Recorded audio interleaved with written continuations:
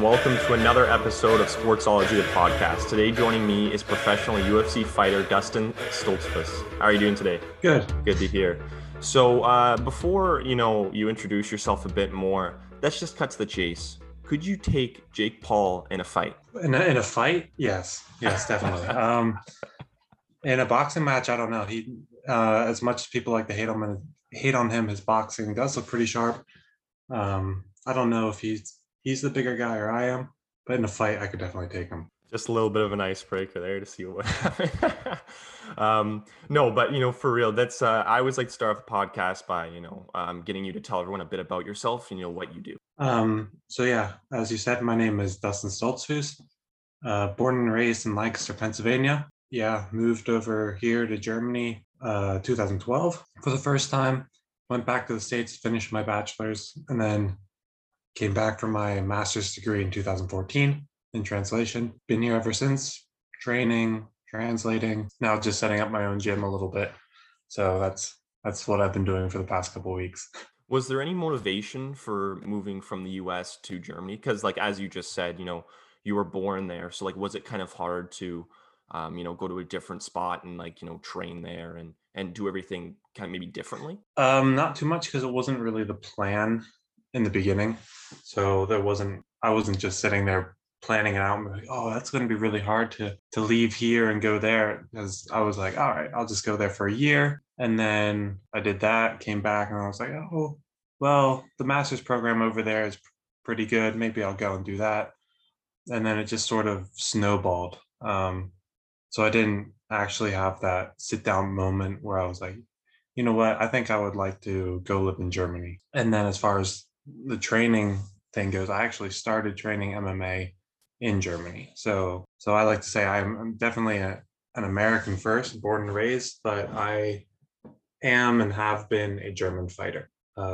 Most of my training partners, most of my training hours, most of my coaches have been here in Germany. Oh, okay. So it's more of I don't want to say hometown because you're in the US, right? But it kind of feels like more normal. Yeah. I've spent pretty much all of my adult life here. All right. Well, good to hear. Good to hear. So in your first 14 fights, you went 13-1.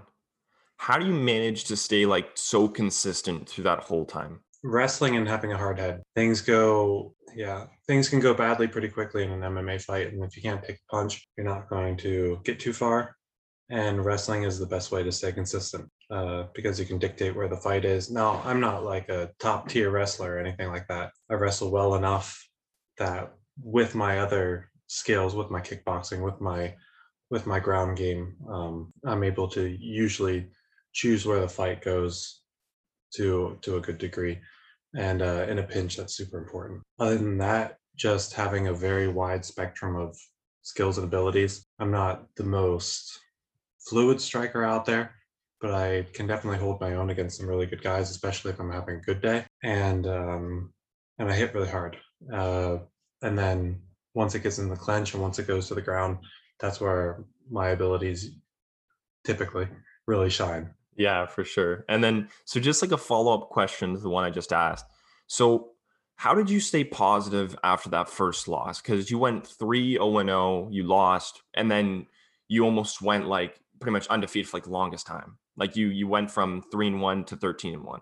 So how did you keep staying positive and just keep doing what you do best? Well, that first loss was a really big learning experience for me. I had jumped into my pro career with probably a little bit too much enthusiasm. And that was my fourth fight was my first loss. And that was my fourth fight and fifth fight camp in 5 months. So that was definitely a big takeaway. I felt fine physically, but right before making the walk, I looked over to my coach and I was like, I'm not feeling it today. I don't want to be here. And he was like, oh, he'll be fine. You'll get hit the first time and then it'll all come back and you'll just get right back into it. But that moment never came. And so that's the first time that I really experienced not just physical fatigue, but the mental and emotional fatigue of just training all the time and having that stress of competition just always there. And so that really told me that, hey, look, you've got other stuff going on. I was a student at the time as well. Take your time with these fights. Don't rush them. Make sure that I wanted to make sure that I had time to learn and get better between fights as well. And then making the drop down to middleweight and not fighting huge guys at light heavyweight was also a plus. Yeah, for sure. And one thing that was actually interesting that you said was that when you were walking in, you didn't feel it wasn't that it was physical, it was a mental side that was really kind of eating at you. Could you maybe like explain more about that and like how are you feeling in that moment and maybe why? Why I would say was probably just, as I said, the fatigue of 5 camps and 4 fights in 5 months. I was still very new to the sport. I made my debut in November of 2012, and my fourth fight was in November of 2014 was my pro debut, and then March 2015 or something like that was my fourth fight. And so I got a lot in there just all at once, coming from 4 amateur fights. So it was just a little bit too much too soon. As I said, the thing that a lot of people forget about is just when you have a fight coming up and you know you have a fight coming up, that sits in the back of your head, and it just sort of it's always taking a certain amount of your concentration, a certain amount of your energy. You're always sort of thinking about that in the back of your head. That takes energy. That takes something out of you. And if you're always doing that, just like if you're always training and you never take a break, your body's not going to be able to improve and recover like it should. So that was a big thing for me. Like, take the breaks. That's when I really learned to take breaks for my head as well as for I kept pushing my body, and a lot after that. I learned that a little bit later. But to take breaks for mental clarity in a fight and how important that is. Um, that was my biggest takeaway from that first loss. Yeah, for sure. I mean, we always have to have, and I say this a lot in a lot of my podcasts, is that we always have to have that good work-life balance. And what was awesome that you said there is that you made time for yourself mentally because those fights they eat away at you. Whether it's a fight, it's a game, whatever, it's something big. You're always thinking about it, but it's not always like, right there in the moment. So Yes. I definitely applaud you for realizing that, you need to have that time where it's maybe just for yourself or you just got to relax. So I it's don't always know good to about hear. relaxing. I'm still a gym rat. I Yeah, even now, like coming off a loss, I was in the gym as soon as I got back to Germany. I don't take breaks. I don't like breaks. If I am not training for more than a week, I get really, really antsy. So I try not to do that. But it is different training with a goal in mind and just training to keep up your physical fitness, keep your tools sharp, and learn new things. The difference is night and day between the two, and the intensity is also obviously different. So that also plays a big part on how it affects your body, is the intensity of your training as well. But no, I don't. I don't really stop training. I'm not. uh, yeah, it's pretty addicted. It shows that you love the sport, right? And it shows that you like what you do. So that's good to hear that too. But going back to where you didn't feel right that one fight, that was your first loss. How do you try to stay like focused while you're in the octagon walking in, being there? Like, you're gonna have people like screaming, yelling, not recently because of the pandemic, but like, usually, right? Your people they're screaming, they're yelling, maybe saying some like, bad things, they're trying to get in your head. How do you try to block that out? Hmm. I mean, it has been a while since I fought with an audience, so but actually, the audience tends to help me not focus too much. I'm probably more of a cerebral fighter. I tend to overthink things, and I think that was part of my problem in some of my last fights, which may have something to do with the audience, with not having an audience there. May not. Hopefully, we'll get people back in the arenas, and I'll get to see if that helps. I tend to overthink things, and having the audience there and having that energy there sort of pulls me out of the moment a little bit so I can just flow. So that actually is a help for me to have that audience there, that distraction there, if you will. Hopefully that benefits my game a little bit the next time I go in. When before fights, when you're training, what do you find is like the hardest thing to do? Like, what is the hardest aspect when you train?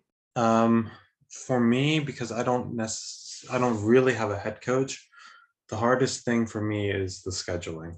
Once I'm in the gym and once training starts, it's go time. I'm a workhorse. I like training, even when I'm tired, even when I don't feel like it. Once it gets started, I'm there. But the hardest part has definitely been the scheduling, especially with COVID. That's been a big energy trap for me, where I have to call and write this guy and try to get these training partners in and see if this coach has some time and see if that coach has some time. Try to schedule time at that gym, this gym, and it's just one more thing that you need to worry about, which is just when you're already super tired and stressed, and uh, it's not necessarily the best thing. So that's definitely one thing that me and my team are trying to work on, because that can get tiresome. Yeah, for sure. I totally agree. I mean, there's a lot of things that you need to worry about, especially when you're in pro sports, right? And having something that kind of, you know, messes with your schedule like COVID does, right? And all these restrictions and things that happen. It's like another block on the wall that you need to get by. So It's just one more thing to worry about exactly, in exactly. the huge list of things to worry about. Yeah. um, so after you train, right? And I like to touch on this a lot, and you've touched on it earlier in this, is that the mental side is huge. So how important do you think it is to be mentally prepared for a fight? Hugely. The question is, what exactly is being mentally prepared? And I think that differs from person to person. Um, some people need to hype themselves up, other people need to calm themselves down. So to find your own balance of being mentally prepared is always a bit tricky. For me, it's putting in that work, knowing that I have put in overtime in the gym, and that I'm fit and that I'm strong and that I have the tools to win. I just need to go out there and use it. And then another thing for me that always goes through my head before I fight is I try not to worry too much about losing, because at the end of the day, things that are most important in life are the people that are most important. And those people don't care if I win. I mean, they care in the sense that they care about my well being, but me winning or losing has no effect on my relationship with the most important people in my life. And that is always something that I think about before I step into the cage. And it's my way of trying to get rid of that fear of loss, of losing. And it usually helps. Yeah, no, honestly think that's great because a lot of people are very, like win focused, right? And sometimes it's better to or I should say, focus on the process rather than the outcome, which is a pretty popular saying, and that's just because you know you can win all you want, but it maybe you're not doing things differently, maybe you're not trying new things out, you might not even be getting better, you might be just facing the same people who are like the same type of skill. So I think that's very important. What you said there is that you focus on what you think is important rather than what other people might think is more important, right? So I think that was very, very cool and very great that what you said there. Do you have any pre-fight routines that you like to do? Like, because I know some people they like to do, just like sometimes it's like a weird thing that nobody else would do. Or It sort of depends. I try to not to steer myself too much. Every fight is different. You feel different before every fight. And I try not to artificially force myself to feel a different way or to act a certain way. But there are a couple of things I do. I do like to listen to music right before I go in.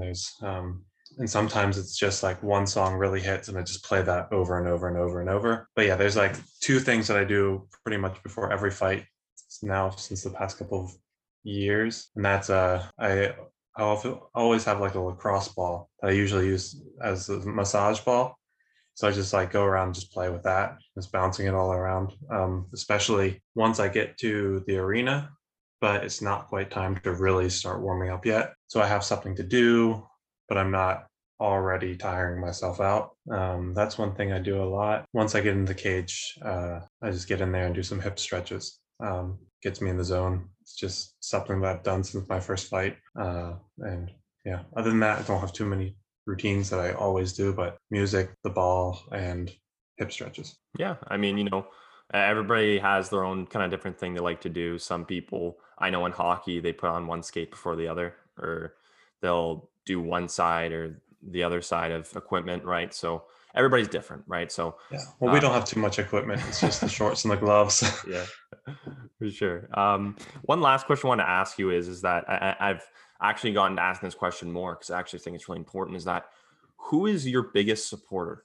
Who like helps you? Who do you think helps you the most? Like it could be a friend, family, and why? As far as um, helping me in my journey as an athlete, there's a lot of people. I have a huge network of people that help me out, and so I could just sit here and just list them off.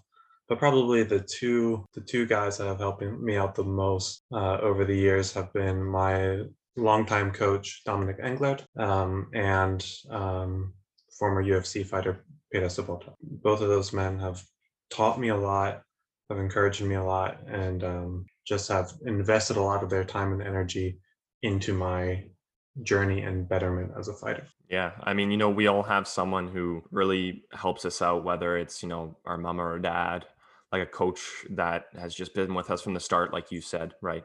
Or just, people who are really just willing to give their time because, maybe they see something in you and they're just, it's like, it's really cool to hear that kind of stuff for sure. And, I love it when I hear all this and, I appreciate you coming on, right? I always appreciate everybody who comes on and gives their time because, I'd like to do the same for everybody else. So thank you. No problem. And that does it for another episode of Sportsology, the podcast. As always, I will be linking the socials in the description of the podcast so you the listeners can go check things out. I always appreciate everyone who listens to my podcast and gives me good feedback. It gives me a lot of energy to want to do this more, and I love doing it, so I'm going to keep it coming. But till next time, my name is Zach Staden. You have a great day.